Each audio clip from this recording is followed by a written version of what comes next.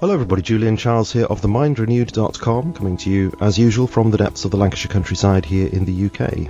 And today I'm very pleased to welcome to the programme Manoj Raithatha, who is head of the South Asian Forum of the UK Evangelical Alliance and director of Instant Apostle Christian Publishing House and a property entrepreneur.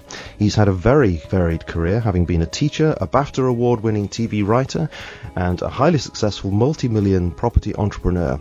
Though raised as a Hindu, in 2008 he became a Christian following the miraculous healing of his young son and went on to write the book Filthy Rich, the property tycoon who struck real gold, published this year. And he now directs the course Discovering Jesus Through Asian Eyes for the Evangelical Alliance South Asian Forum. Manoj, thank you very much indeed for joining us on The Mind Renewed. Thank you very much. It's great to be speaking to you, have this opportunity to speak with you, because I said to you when I contacted you a few weeks ago, I heard you speak at the New Wine Christian Conference. I think this might even been last year, actually. It's quite some time ago. And what I didn't tell you is that, rather strangely, I took one of your cards after the talk and I put it in my travel Bible case, and then I forgot where I put it. So it wasn't until this summer, we went abroad and I had occasion to use my little travel Bible again, that I opened up this little pouch and I saw your card again, and that reminded me to get in touch with you. So it's great to be speaking with you after all this time. No, it's fantastic. Lovely to be here. So obviously I gave there a very, very brief introduction to your life and work, which we'll be filling out in much more detail as we go along. And I guess really what we have to speak about today fits into two main areas, really. We have this Discovering Jesus Through Asian Eyes course, which I'm very interested to ask you about and share with listeners, because obviously that's what you were talking about at New Wine when I first heard you. But we also have your life story so far, of course, which is also very fascinating, and I think perhaps we should start there because that very much sets the scene for your whole approach to Christian ministry. So could we go right back to, well, almost the beginning, when you were a boy? How would you describe your upbringing in those years before you and your family went to live in Kenya? Well, we had a very happy childhood. I'm a twin. My sister lives in New Zealand now. Very, very happy childhood. I suppose my earliest memories of my childhood relates to faith. My father is a devout Hindu and was a devout Hindu back then when I was growing up in Watford, in England. And we used to be taken to the Hare Krishna temple every week or every other week. And so I grew up in this environment where faith was important. For my father, I suppose what really grabbed his attention was, the big fascination in Hinduism in the 60s and the 70s. You saw bands like the Beatles embracing the Hindu teaching. It was in the music, it was on the TV, and my father found himself drawn to this religion. And what cultural background do your parents come from? My parents are from South Asia. Their parents would have been born in India, in the area of Gujarat, and we're part of the South Asian community that migrated from India to East Africa in search of work for economic reasons. And then, as you'll be aware, a lot of the South Asians moved to the UK following the issues in Uganda in 1972 and also in Kenya in the late 60s. And so that's how we've ended up here in the UK. And would you say that back in those days that you yourself and your sister had a kind of Hindu faith at the time? Absolutely. I mean, that's all that we knew. We grew up with the faith. Almost every Hindu household would have a temple somewhere in the house, a little shrine, maybe in the corner of a room. We used to go to the temple regularly, as I mentioned, and other religious festivals. Yeah. And you say, I can't remember where I read it actually, but I think it's the Christianity Today article actually, that's right. There was actually a corner of your bedroom was made into a small temple, and your father had placed these little Hindu gods or something and worshipped them then. So, I mean, what did you understand those gods to be that were in your bedroom? I don't think I really reflected on that much as a child, other than the fact that what was clear to me was the fact that for my parents, God was important. that God wasn't something that you just did at the weekend. God was important every day. Faith was important. And so I just grew up in that environment accepting that God was real. There was never any doubt in my mind about the existence of God. Right, so this wasn't just a cultural fascination by your family. This was something deeply felt. That's right, yeah, absolutely. Would you say there were any things in your upbringing that inclined you towards the things that you've done later in life, like teaching and business and writing and those kinds of things? I suppose what happened for me, we moved out to East Africa when I was 9 years old. Which came as a bit of a surprise, but there were economic issues here in the UK. And so my father went out to Kenya with us all to join up with his brother in the family business. And it was in Kenya that I was enrolled in a Christian school. And I first heard the Christian message. And I was fascinated by it, deeply fascinated, because I couldn't understand the Christian message of God, of the Creator dying for the created. It totally blew me away. And for a number of years, I found myself really drawn to the Christian faith, going to Bible study during the school lunch times.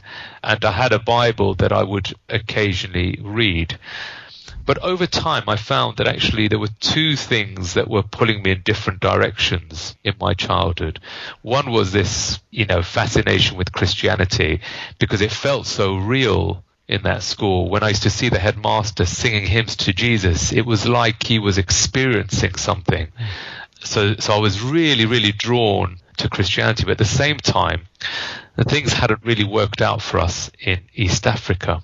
My father had gone out there to make money, but the reality was that he wasn't making money, and my mother was having to slave away in the kitchen, baking cakes and selling them on, and running cookery classes. So there were these two things in my life. There was faith, and the other aspect was the importance of money to have security. And I felt more drawn over time to pursue money so that I wouldn't have the same problems that my parents went through. And thus my fascination in business came about. Right. But you'd nevertheless had this foundation that was growing at that time in your interest in Christianity, and it was obviously very real for you at that moment. But I'm just wondering what your family reaction was to that. I mean, they must have seen this in you, this fascination.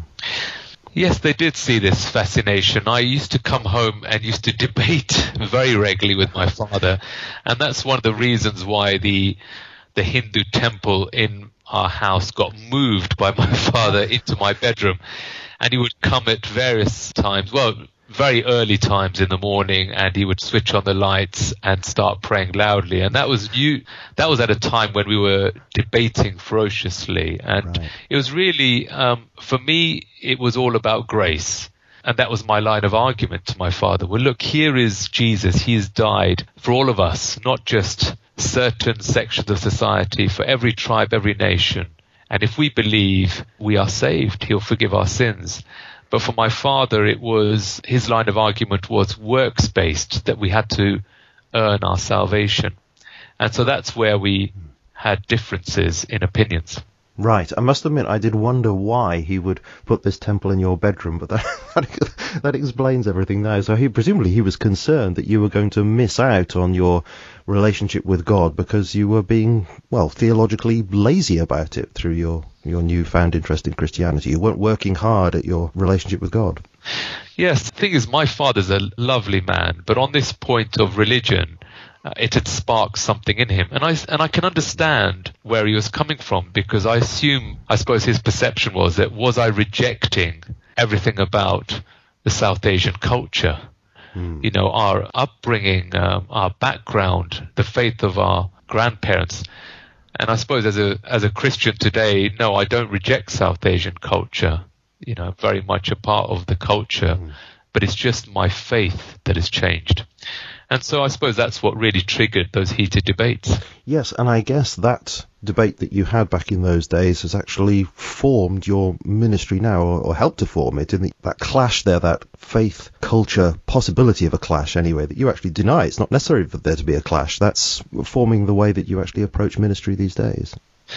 Well, that's right. And I mean, what's wonderful is going around the country and seeing an array of different churches that do church in different ways. I mean, there's a lovely church not far from where I live.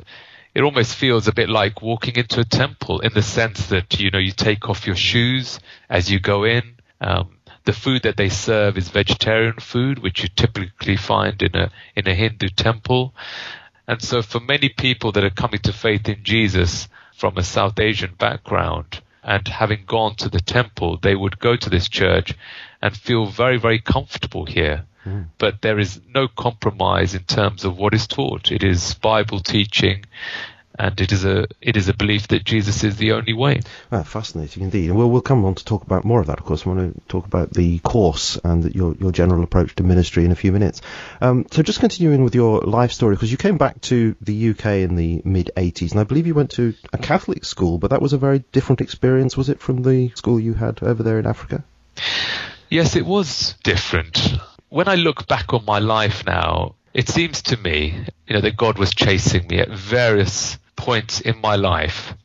At the end of primary school, I turned my back on the Christian faith because the question I had was, what does this have to do with living in the real world where there are financial problems? My parents are struggling financially. I'm going to pursue money. I'm not going to have the same problems and issues that they've faced. But then here I was back in the UK, coming face to face with the God of the Bible. And so I went to Mass every Sunday.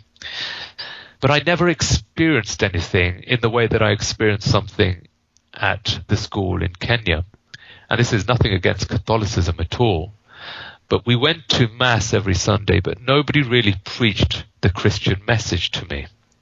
And I suppose that's what really excited me in my primary school, was a headmaster who was passionate about the message of the Bible, about the grace of God, the love of God, and that we can have an intimate relationship with God through Jesus. And that's what I heard and that's what I felt in the primary school, but I didn't experience that in a secondary school. But there may well have been others that did encounter something, but not something that I experienced. But there I was every Sunday going into Mass and seeing the cross before me every Sunday. Mm-hmm. So your initial experience there of being caught up by the vision of Christianity wasn't really supported properly when you came back to the UK. So presumably this interest in money and securing your future became your main focus. Although, following what you say about your life story, you didn't go straight into the business world. You were interested in economics, and then you went into English and drama. So why did you take that particular turn? Well, it definitely wasn't my plan to go into those areas. Well, I suppose there was an interest in studying English when I was doing my sixth form A-levels. But I opted to go for economics at university because I felt that would be the appropriate subject to get me to my goal of one day making some money. But in all honesty, I didn't really enjoy economics. If it was a business A-level, I think I would have really, really enjoyed it. But economics, I didn't. And I didn't do very well in it. And so the reality was that I didn't get the grades to go and study economics at university. I ended up in the clearing system, ended up at Bangor University. That was the one university that would take me. And I opted to study English there because that was the subject I enjoyed the most out of the three subjects I was studying at A-level. And you did make some success, didn't you, out of this move into the arts, because then, amazingly, you became a playwright and had virtually immediate success. I mean, was that something that was in the back of your mind to achieve, or did that just kind of happen to you? Well, I suppose two things happened when I became a teacher. I started to ask myself questions. Is this what my life is going to be like? I felt that I wanted to be in business, and what attracted me in business was risk-taking. And at that particular time, when I was having these thoughts about my future, I separated with a long-term girlfriend. And that separation caused me to return back to my childhood dreams. It's like they'd been buried for a while and they started to return. And so I just decided I'm going to take some risks. And so I did. I moved out of English teaching into drama teaching, although I didn't really have any training in drama teaching. And then I thought to myself, well, look, why don't I have a go at becoming a director? Which sounded crazy, but I'd gone to a primary school that had taught me, the school motto there was fortune favors the brave. And I'd taken that with me. So to a lot of people saying, well, look, I'm just going to try and become a professional writer, they think, well, this guy's absolutely crazy. What experience has he got? But I completely believed that I could do this, completely. So I had faith in it. I ended up still carrying on with not teaching, but some consultancy work in the school while I did a master's in drama and theatre studies at Royal Holloway. And towards the end of the course, I had an opportunity to direct something. By that point, I had a new girlfriend who later became my wife, and together we wrote a play about a group of British Asian kids and the struggles they had growing up in the UK, being caught between West and Eastern cultures. We took that to Edinburgh Festival, and it won a Fringe First. Yeah, that was your first play, was it? That's right. It was the first play that we'd ever written. It was in a church hall in Edinburgh. There must be thousands of productions going on during the festival. And I took a group of, well, some professional actors that were out of work and others who had probably done some acting in school or college. It was a bit of a laugh. I gave that perception to the actors. Well, look, let's just have a good time. But deep down, I really wanted this to be successful. And so I put them through a lot. Was it a great play? No, it wasn't. But it was about the timing. You'll recall the TV series Goodness Gracious Me came out. Oh, yes. Yeah. Must have been a year or 2 years before that, I would have thought. Mm-hmm. But there was an interest in Asian culture. And so we put on a play that talked about Asian culture, and people flocked to see it. And you mentioned timing in there, and this is something that comes out a number of times in the various things I've read about you, that you concentrate on getting the timing exactly right, and out of that, with your confidence, of course, comes some success. And when we look at this situation you've just been describing, one might think, well, yes, you must have felt very successful. You must have felt like you were on top of the world. I mean, after this, of course, you did this children's TV series, and then you were awarded a BAFTA, I understand, for that. So you must have felt that everything was going absolutely wonderful. Is that right? Did you feel that way? No, I didn't actually. I remember there was that moment, I think it was either at the BAFTA awards ceremony. We won a BAFTA for this TV series that I wrote with my wife, but it was also nominated, the TV series was nominated for an international Emmy. And I can't remember exactly where it was, whether it was at the BAFTA ceremony or the Emmy ceremony. But I remember for a moment being still. And I suppose in that single moment reflecting on this whole thing of winning an award. And the reality was, the conclusion I came to in that moment was, well, it didn't really make me happy. It wouldn't have made a difference if I'd have won the award or not won the award, because I didn't feel it was my calling. I didn't feel it was my purpose. And so, yes, it was great to have something on the mantelpiece. But a lot of people have come to my house and said, oh, wow, you won a BAFTA. Why haven't you told us about it? I haven't told many people about it because it wasn't that important to me. Yeah.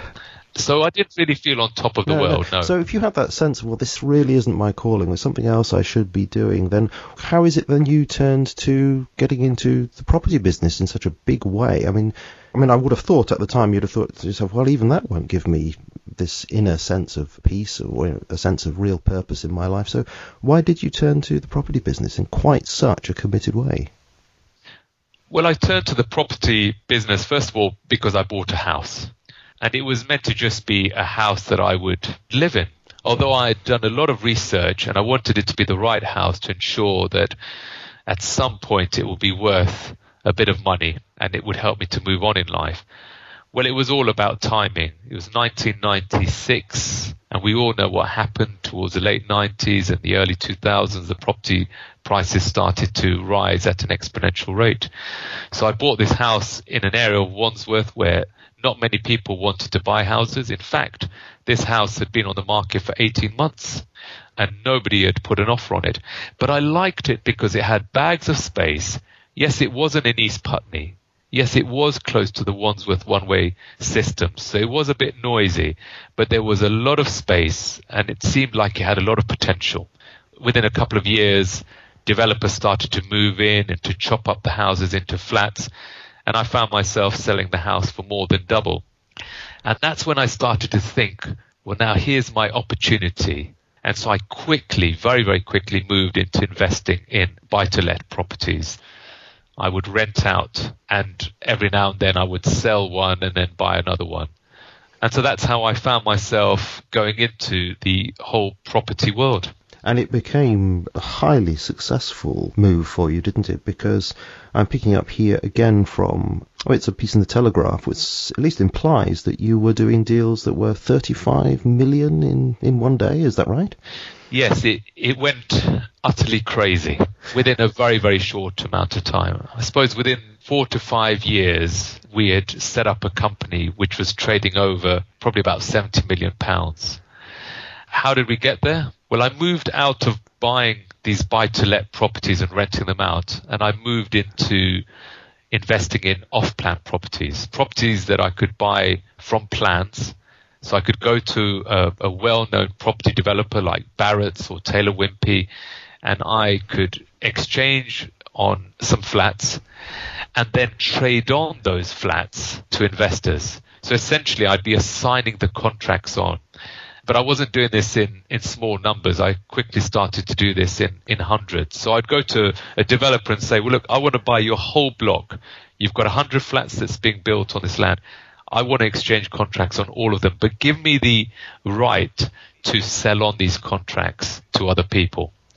And I suppose it was a win-win situation at the time. The builders were pleased because they were able to sell 100 flats in one go, and they would get some income, 5% or 10% of the value of the property on exchange of contracts. So they would get that, and that would give them the basis to secure probably better funding arrangements with their banks. And I was able to get these properties for a discount and then to sell them on to investors. And at a time when the property prices were rising and so many people had their house, but they wanted a buy-to-let investment. So it was all about timing. We were able to sell sometimes a whole block within a matter of a few days to investors. Wow. But also about research as well, because again, in that article in the Telegraph, one of the pieces of advice you give, this is from 2005, a little quote here, don't just buy in an area where properties are cheap, study the potential for growth, look where government and EU money is due to be targeted and follow it. So it certainly implies that you were looking at perhaps rundown areas that were receiving public subsidy and you were going with the opportunities that were there. That's right. I found myself at a property show in London one year and discovered that there was a number of developments happening in the north of England. And so I went up to the north, I went and saw what was going on in Leeds, and I was utterly blown away. I mean, here in Leeds, there was, I think at that time, 200 or 300 law firms, a few hundred accountancy firms, and the finance economy was really, really doing well there. And yet there hadn't been a huge amount of developments in the city centre.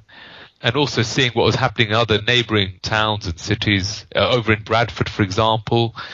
And so I decided that actually, wouldn't it be better if I invested more money in the north of England than in London? So let's say, for example, I wanted to buy a flat in London and it might cost me £300,000 and it might go up by 5%. I thought, what about actually buying a number of properties in the north of England that are cheaper with the potential during that time to actually go up by 10%? And so it just made sense to me to invest in those kinds of areas.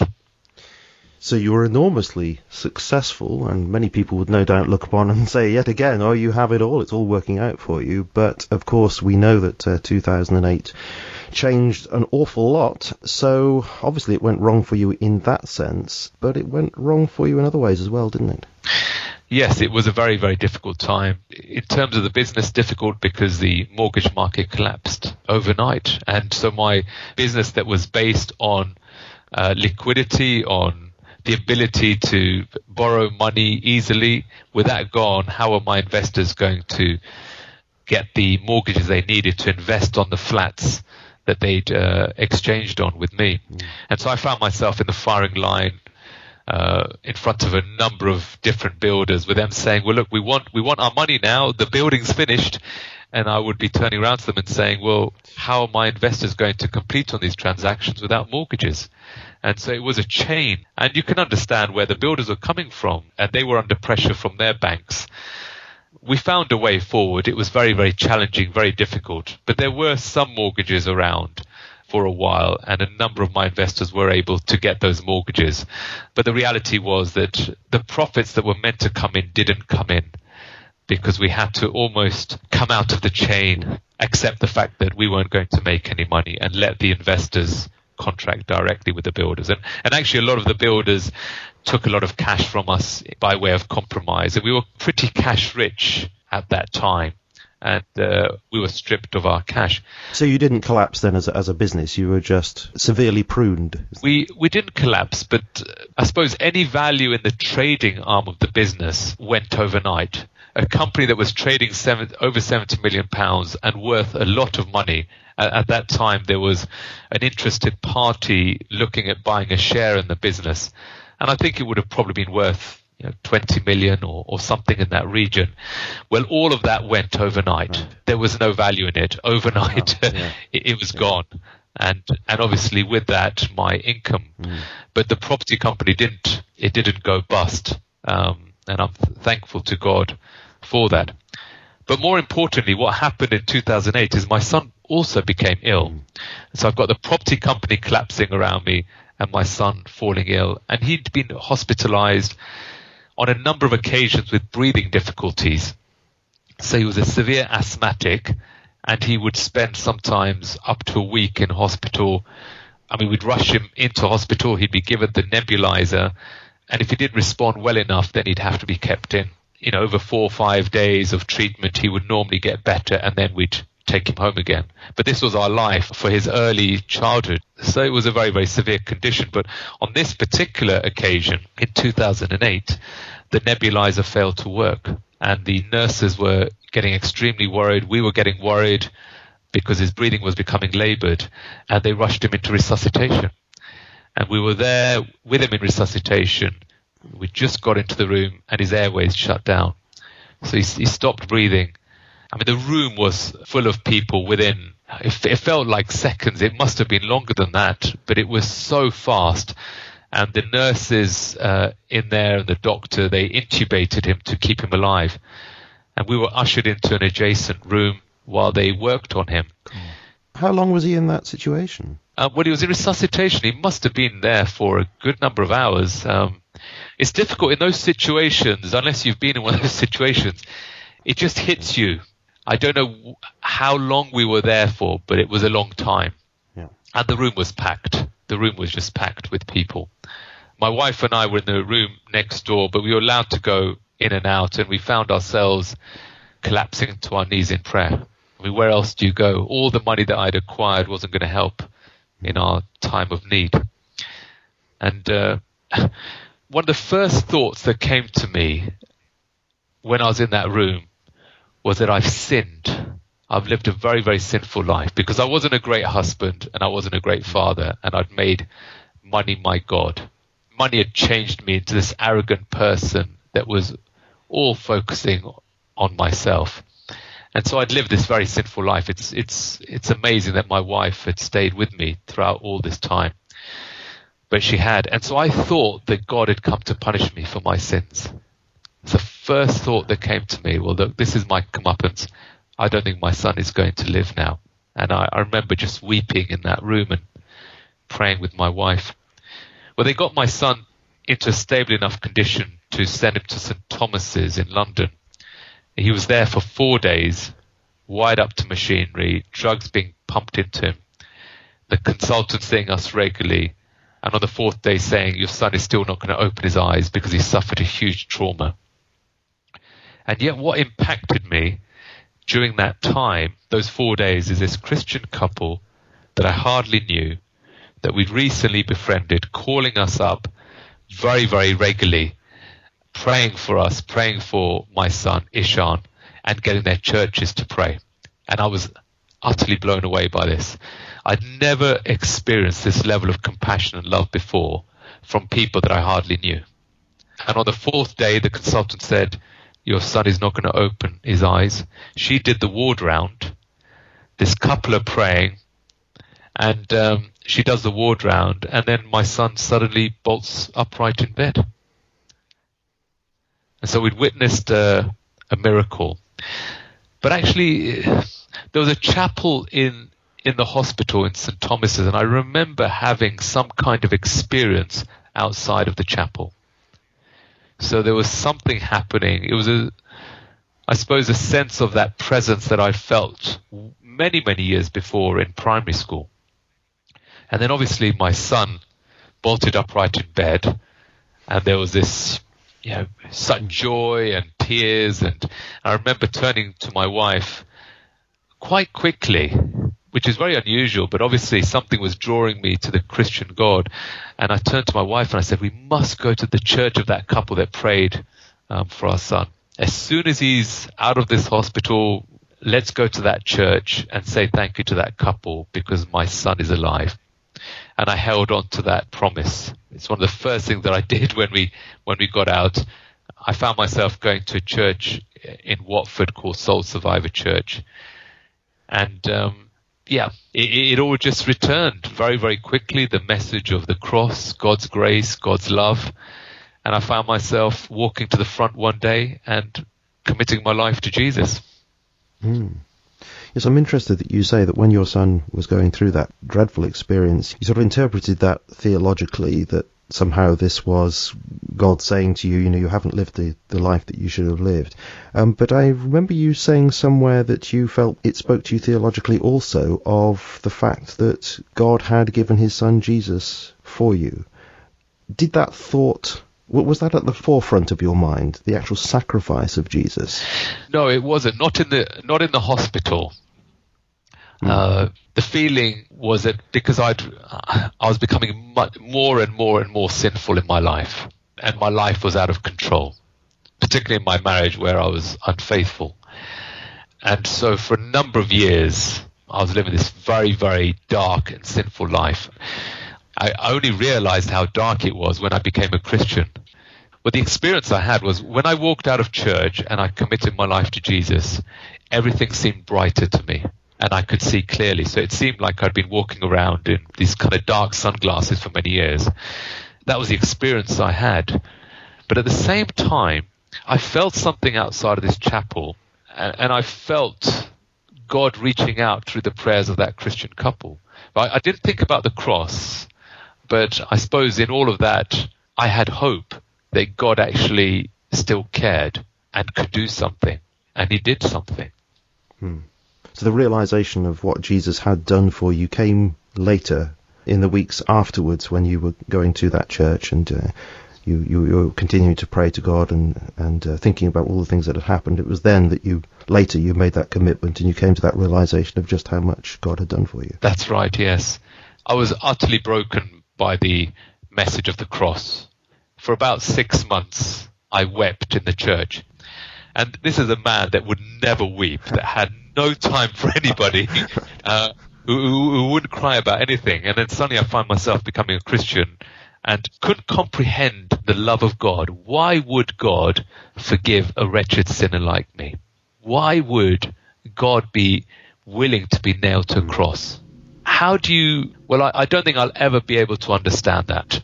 And I want to always weep. It's the fuel that drives me to serve him for all he's done for me.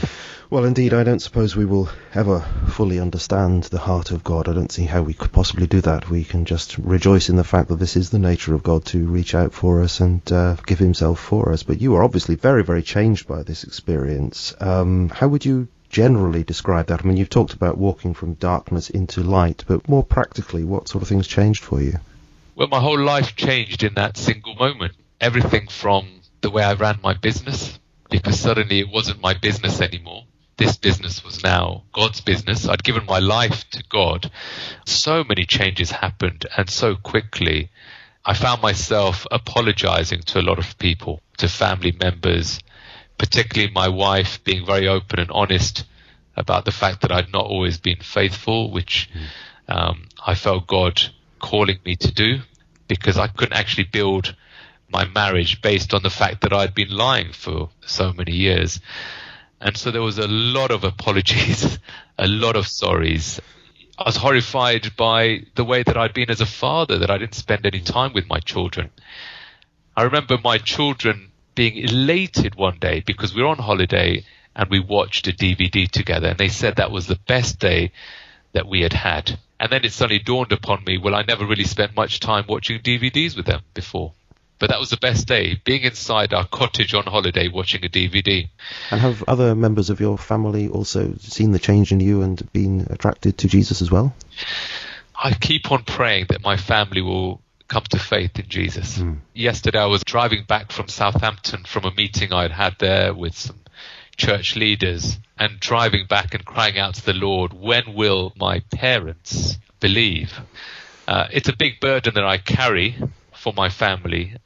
My mother thought that I might have joined some kind of cult when I became a follower of Jesus, right, because the change was very dramatic, and everybody's conversion experience is very, very different. Sure. For me, it was, I walked into church as one man and I walked out as another man, with big changes to my character.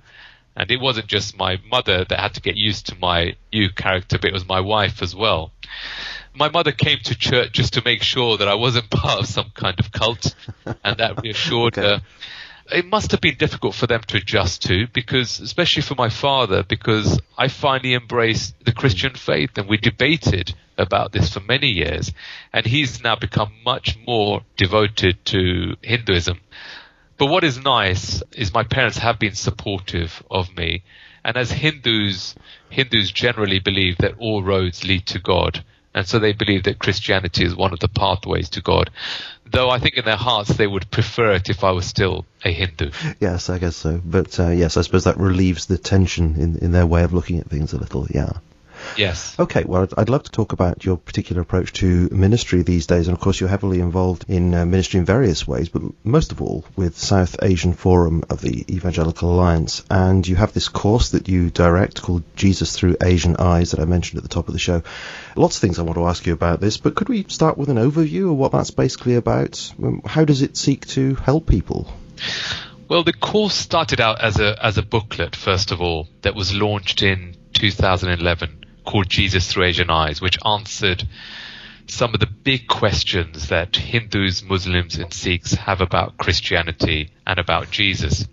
And what we did is we contacted a number of churches that reach out to the South Asian community and asked them, look, what are the big barriers? What are the big questions that they have? And essentially we put that into a booklet, and that booklet did extremely well. So it's a booklet that you'd give away as you've built relationships with Asian people, if they have questions about Christianity, misconceptions that need clarifying. Simple questions like, is Christianity a Western religion? For many Asians, the first question wouldn't be, does God exist? Because to them, God does exist. But the perceptions of many South Asians, not all, but many, is that Christianity is a Western religion. And so it just clarifies the point that actually Jesus was born in Central Asia, and that was really the birth of Christianity. I suppose it's understandable in a way, because I get the impression, say, with many Hindus would think of Hinduism as part and parcel of just being Indian, and thinking of people from an Islamic background often tend to think in more theocratic terms. So I guess it seems quite understandable they'd think that Western Christianity, those two things go together. Absolutely, yeah. And that's one of the big misconceptions. So that's why we wanted to address these misconceptions and answer any questions that they might have. I mean, for example, the big question that I get from a number of Hindus is, why do Christians believe that Jesus is the only way to reach God? Or from Muslims, the big discussion point is, I suppose to do with how can God have a son, for example. And so you've got all these discussion points. Or, for example, is the Bible trustworthy? Many Muslims would argue it isn't trustworthy. So this booklet was there to address these questions and clarify points. And then what we discovered is that, yes, the booklet was good. Yes, you could give it away. You could have some discussion around it. But there wasn't any kind of structured discussion around these questions. What if Asians of other faiths want to discuss these points further? And so that's how the course came about, And so a new booklet was developed, and then out of that, we built an 8-week course. And each week, we look at 2 questions from the booklet. It's not a complicated course. There's no DVD with it, nothing like that. It is very, very informal. It gives an opportunity for those of other faith backgrounds to share their perspective and just to have open and honest discussion. Right. So when you say it's structured, then, I mean, that immediately that word can give the impression that it is quite didactic. But for looking at the video on your website, certainly the people who've been on the course seem to give the impression that, well, it's not like that at all. It's, as you say, it's very open, and they talk about it being very friendly, and people can share their questions. There's nothing confrontational about it. It's also just kind of a chat with questions being brought up and answered in honest ways. Is that how you want it to feel, I presume? Exactly. The leader's manual will explain that you can run this as an 8-week course, and it will give some guidelines as to how the discussion could potentially go in a session. But the reality is it can go however the conversation leads. And if it goes into a different area of discussion, then that's fine. Because the great thing is it's bringing people together to discuss in a friendly setting those things that they want to discuss. They might not necessarily get an opportunity. Some people might not actually run it as an 8-week course. They might just pick out one particular question that they want to discuss and do that over coffee and Costa Coffee or something like that. Yeah. It doesn't need to be done in a church setting or anything like that. So the questions that people are bringing are really valued, obviously. So how do you do this balance then between respecting people's questions and yet getting over the Christian truths? Because, you know, I could see how easily this could turn into a kind of anything goes situation where, you know, you mustn't, oh, no, that's somebody's valid question. We mustn't, tell them what the answer is, you know. How do you deal with that balance? I think the key thing in all of this is all about building friendships and loving our neighbors. And that's really, really important. When I became a Christian, why? Because someone reached out as a genuine friend concerned for the welfare of my son. They didn't share the good news message to me straight away. They just loved us and they cared for us. And over time, they shared about their faith. And then I became a follower of Jesus. And that's really got to be the starting point for Christians reaching out to South Asians. We love God and we're called to love our neighbors. So let's build these friendships and let's have conversations with them. Let's invite them into our homes. Let's be hospitable. And over the course of time, God willing, we'll have opportunities to have conversation. And so that's really the basis of this course is friendships. That's where we're starting. All right, so there isn't that sense of, you know, this sort of postmodern idea of tolerance where you've got to fully respect what anybody says, whatever they believe and that kind of thing. It is presumably, you do have these cases where you say, well, we agree to differ. We actually believe different things. We've been open about the different things that we believe, and they are in tension, and we live with that, and we're friendly in that situation. Yes, absolutely. And I think we've got to adopt that kind of approach. I'm just thinking, for example, my aunt who sadly passed away after I became a Christian, well, she came to church on a number of occasions, and she was a Hindu, but she was fascinated by the God that I prayed to, and she felt there was power when Christians prayed for her. But she wasn't prepared to give up her Hindu faith. Yes, so she heard the Christian message very, very clearly, that as Christians, you know, I believe that Jesus is the only way, that there is one mediator, and that mediator is Jesus. But everything I shared was done in a sensitive way and a respectful way, that yes, she was in her right to have her own belief, but she came to church on a number of occasions before she sadly passed away. Well, I'm delighted that actually some years on from that, her daughter, who came to church on, I think, 1 or 2 occasions, well, she contacted me, I think about 9 months ago, to say that she'd encountered other Christians and she now wants to become a follower of Jesus. And so we've got to walk in step with the Spirit. Only God can open hearts, but we've got to do all that we can to share good news, not just through what we say, but also through deed as well. and the way that we love people. Because I've not experienced the course myself, I've only seen the video and the kind of descriptions that are out there, but I'm trying to imagine what actually happens. You come in, you sit down and you're shaking hands with people and you've got a cup of coffee or whatever it is, and then you're presumably invited at some point to articulate what you think and what you think about Jesus, about Christianity, because you talk about misconceptions that people have. So people are sharing what they think, and some of those things will be right, some of those things will be wrong. How do you tease apart in conversation the things that people have right about Jesus and things that people have wrong about Jesus? Well, I think it's absolutely fine to sensitively clarify points if you're a Christian. But the aim of these discussions is to give an opportunity for everybody to express their point of view. And so actually, I would advise a lot of the time that some of those that are leading the discussion actually need to hold back. Just let the discussion flow. Even if it's not quite flowing the way that you'd like it to flow, let it flow, because the most important thing is that there's a group of people in a room that want to be there and they want to have a conversation. And so the last thing you want to do is to be alienating people by coming on heavy very, very quickly and saying, well, this is what we believe. And before you know it, you've got a heated discussion and nobody really wants to meet again. And this has been a big learning process for me to understand that in many individuals, it takes time. In my case, it took over 20 years. A lot of people had conversations with me over the 20 years about the Christian faith. And then finally, I made that commitment. Just to give you an idea of how this course progresses. So the first session would cover what is Christianity. And then it would move on to how can we relate to God. And so the person of Jesus comes into it.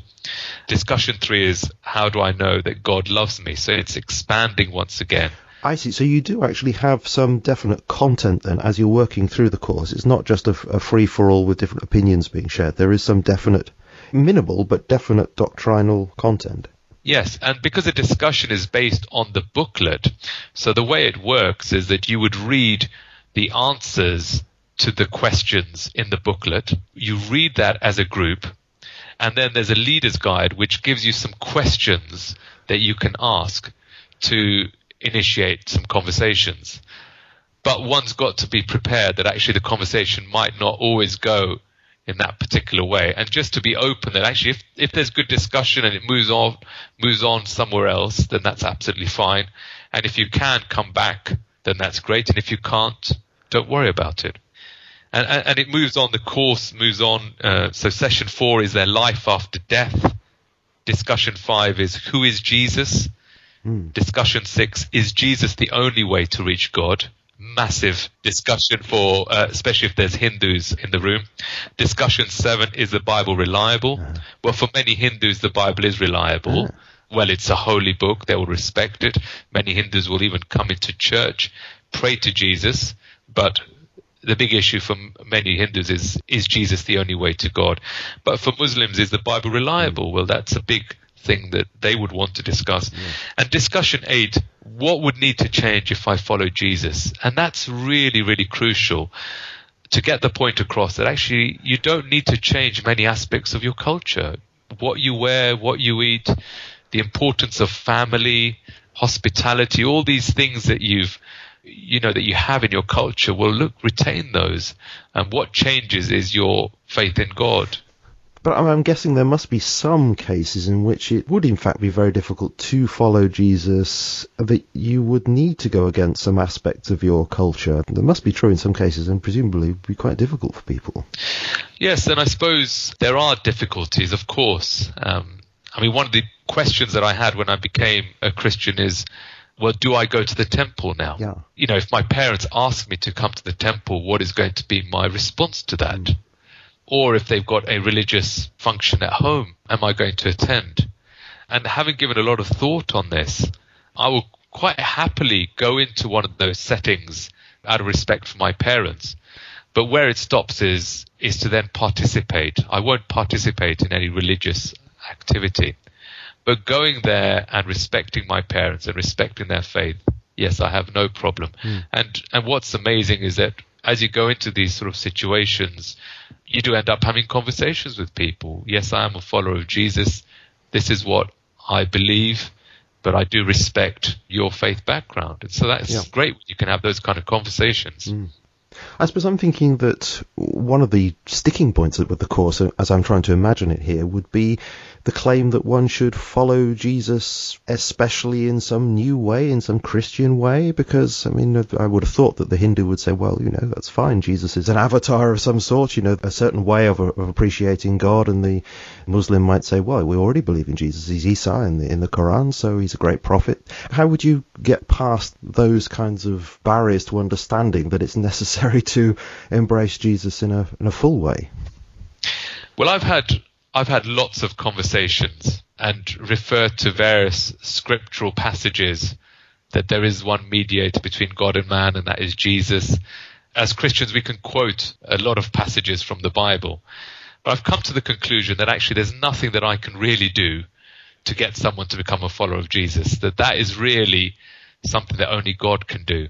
And so one of the key things that we emphasize is to be reliant on the Holy Spirit, to be in prayer all the time, to pray for those people that we want to see come to faith in Jesus, and then to be led by the Holy Spirit in our conversations and our prayer life.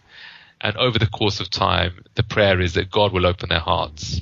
I've shared so much with my mother in terms of Bible passages, and as far as she's concerned, well, I do believe in Jesus. I'll come to your church. I'll even accept prayer, but don't tell me that Jesus is the only way.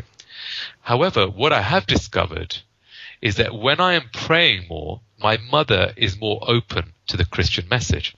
I remember praying one night. This was at a time when I really wanted her to come to church, and I walked in to work the following morning, and she was there, and she said, "Manoj, can I come to church on Sunday?" Time and time again, God does remind me, yes, go out, share good news, love your families, love your neighbors, but depend on me completely. And another thing that comes over very strongly is that you stress that Christianity is essentially a relationship rather than a badge of cultural identity. And I'm wondering, do you think that stress on the relationship with God connects back to your very early experience of seeing that expression of Christianity way back in your primary school, perhaps the head teacher who you were most struck by? You said you saw him singing there and you were aware that God was in his life. Do you think that's influencing the way you're doing ministry? Well, I suppose I came to the conclusion, when I became a Christian, one of the things that I reflected on was, well, if God is real, then we should be able to experience him. And so if people have a faith in God and are not experiencing him, then is there something wrong? And what I experienced, obviously, with the headmaster was the fact that this man had an intimate relationship with God. But there's many people that can be going to church, but it's more religion than relationship. It's more ritual. Yeah. But this is one of the fascinating aspects of this course.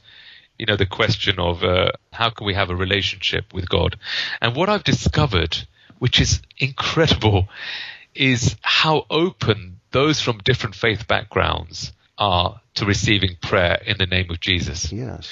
Just give you a very, very quick story. A gentleman that I don't know very well who works in an Indian restaurant not far from me ended up in Costa Coffee, and I was there doing some work, and we ended up having a discussion. I was just sharing a little bit about the kind of work I'm involved in as a Christian, and he was a Hindu. And I said, look, if you're interested, why don't you come to church next week, Sunday? He was going through some issues in his life, and I said, you might find it helpful. And he decided that he wanted to come. Not only did he come, but he was fascinated about the prayer time at the end where people could go to the front and receive prayer. And I think what I've discovered over the course of time is that most Hindus and most Muslims will accept prayer in the name of Jesus. Hindus because they believe that Jesus is one of the ways to God, and Muslims because they respect Jesus as a prophet. And often it is during those times of prayer that they experience something of God's love for them. And it's often that which actually draws them close. And so I always encourage people, build friendships with Asians, and if they, over the course of time, find out about the things that they might want prayer for, and ask them, can I pray for you? I can pray for you, in my home by myself, or if you want me to, I can pray for you right now.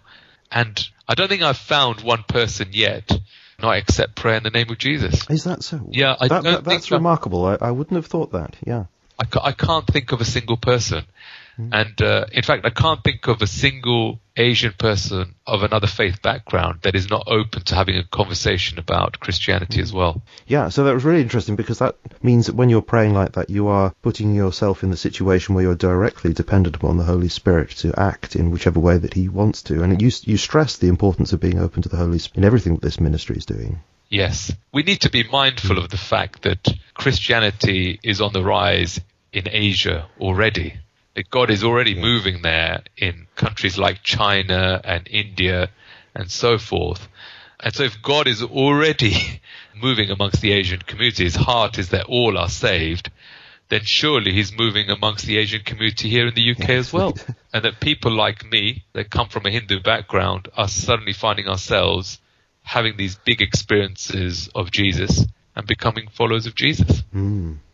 Well, I want to ask you a question. I don't want it to be misunderstood in the way I ask it. So, I'm going to ask you, what kind of success is this course having? But I don't want to talk in terms of numbers or anything like that, because, as you say, it's a little bit difficult to quantify because it's an ongoing process. But nevertheless, what kind of reaction has there been? Have you found people come to Christ through this?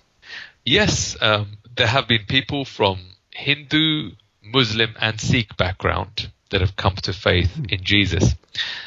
But I have no idea of the kinds of numbers that have, unless churches or individuals share that information with us. It's very difficult. But it's also a course that's only been out since May 2014. So it's not even 2 years yet. And I believe that a course like this could be going, hopefully, for many, many, many years to come. Right, so when I heard you speak at New Wine then, it was literally new. It was off the printing press. Precisely, yes. Right. It had just come out. I got sent a text message from someone the other day who said that they were using the course as part of their home group. I know of another church that are actually running the course in their normal church service. And I know of another church in Belfast that have been running the course with international students, although they adapted quite a lot of it. And that's something that we do encourage, just adapt it, a bit like how people will adapt the Alpha course. And is it being used in other areas of the world as well? It's been launched in the States and Australia. I haven't had major feedback other than the fact that it's out there now and the course is being bought by people, not in huge quantities. The majority of the sales are happening through the UK. But our hope and prayer is that it will gradually find itself into other countries as well. We've just signed the rights with the publisher to take it into other countries and to see if translations can happen. Because there isn't really anything else out there that I know of quite like this that can be used with both South Asian, Central Asian and East Asian communities as well. And I would have thought that over the course of the next 10 years here in the UK, particularly when we look to the census figures that will come out in 2021, I think it'll be interesting to see how many Hindus and Muslims and Sikhs there are in this country. And I would have thought at that point, a lot of churches will be thinking that they need to do much more work in this particular area of engaging with the South Asian community. Yeah, I think it's really exciting, actually, what's going on. I'll be fascinated to see how this progresses. As you say, it's only a year or so old, and it'll be interesting to see how it does actually develop over the next decade or so. I do hope it continues, of course, to grow. And I think there may well be people who are interested in finding out about the course, perhaps even getting a copy of it. So how do they best contact you to get a copy of it? Well, you can get all the resources from the Good Book Company, the publishers of the course. They also publish Christianity Explored, and we're very thankful to the Christianity Explored team who helped us as we were putting this course together and gave us lots of very, very good advice. But we have a website, which is www.discovering-jesus.com. And on that website, you can see videos of people that have done the course and information on how you can buy the resources. So either from that website or go to the Good Book Company. So, and I know the Good Book Company does a sample pack as well. So you can buy a copy of the booklet, the leader's guide, and a participant's guide. I think it's for £10, a sample pack. And people may want, I did mention it, of course, your book, Filthy Rich, may want to get a copy of that. So do you want to say something about that book as well, and how perhaps people can get a copy easily?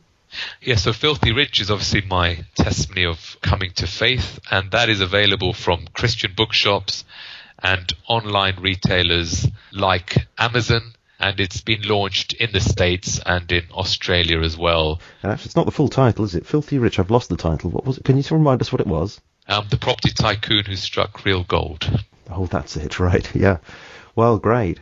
Well, thank you ever so much, Manoj, for coming on. Your life story itself is fascinating enough in its own right, but then to hear about how that really informed the way that you approach ministry is really interesting. And as I say, I am very much looking forward to seeing how this course continues to develop over the coming years and to learning about the fruit of it. And I do hope that people who are listening today will be interested to find out more, and perhaps even in their own way, in their own context, if it's appropriate, to use this resource. So thank you ever so much for developing it and putting it out there for people, and for sharing this with us today. It's been really, really interesting. Thanks very much. Yeah, thank you very much. Is there a way that people could get in touch with you personally if they wanted to?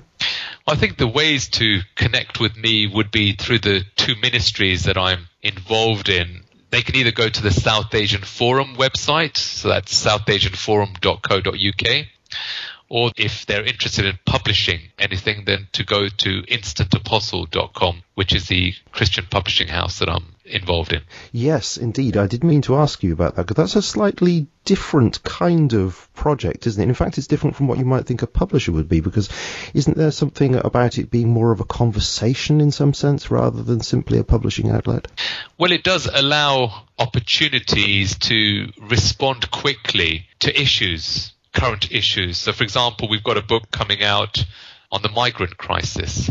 So Instant Apostle has the ability to publish material very quickly, even pamphlets within a matter of days. And what that enables is to comment on things that are happening in the world at the moment, to offer a Christian perspective, and then hopefully to engage in some conversations. But we publish, a very wide range of material, Christian life and mission, autobiographies, fiction, children's fantasies, all kinds of stuff. It's a publishing house that's based around prayer. So we don't always look at the commercial viability. I know this sounds crazy coming as a businessman, but you're changed. Yes, yeah. Well, I do believe it's a God thing, and that God will ensure that there's enough money, and has ensured that there's always enough money to do what we're called to do. But we're open to some very, very niche kind of books. Might not sell huge quantities. However, the kingdom impact of them could be huge. And so we want to be prayerful about what we publish, and just trust in the Lord. Wow, that's very exciting as well. It is very clear to me that you are thinking very differently than you must have thought in the earlier part of your life, and that God has changed very much in your life. That you're thinking in this kingdom way rather than in just the how can this be successful kind of way. So that is very interesting indeed. Again, thank you ever so much for coming on. It's been delightful to speak to you. Thanks very much, Manoj. Thank you very much.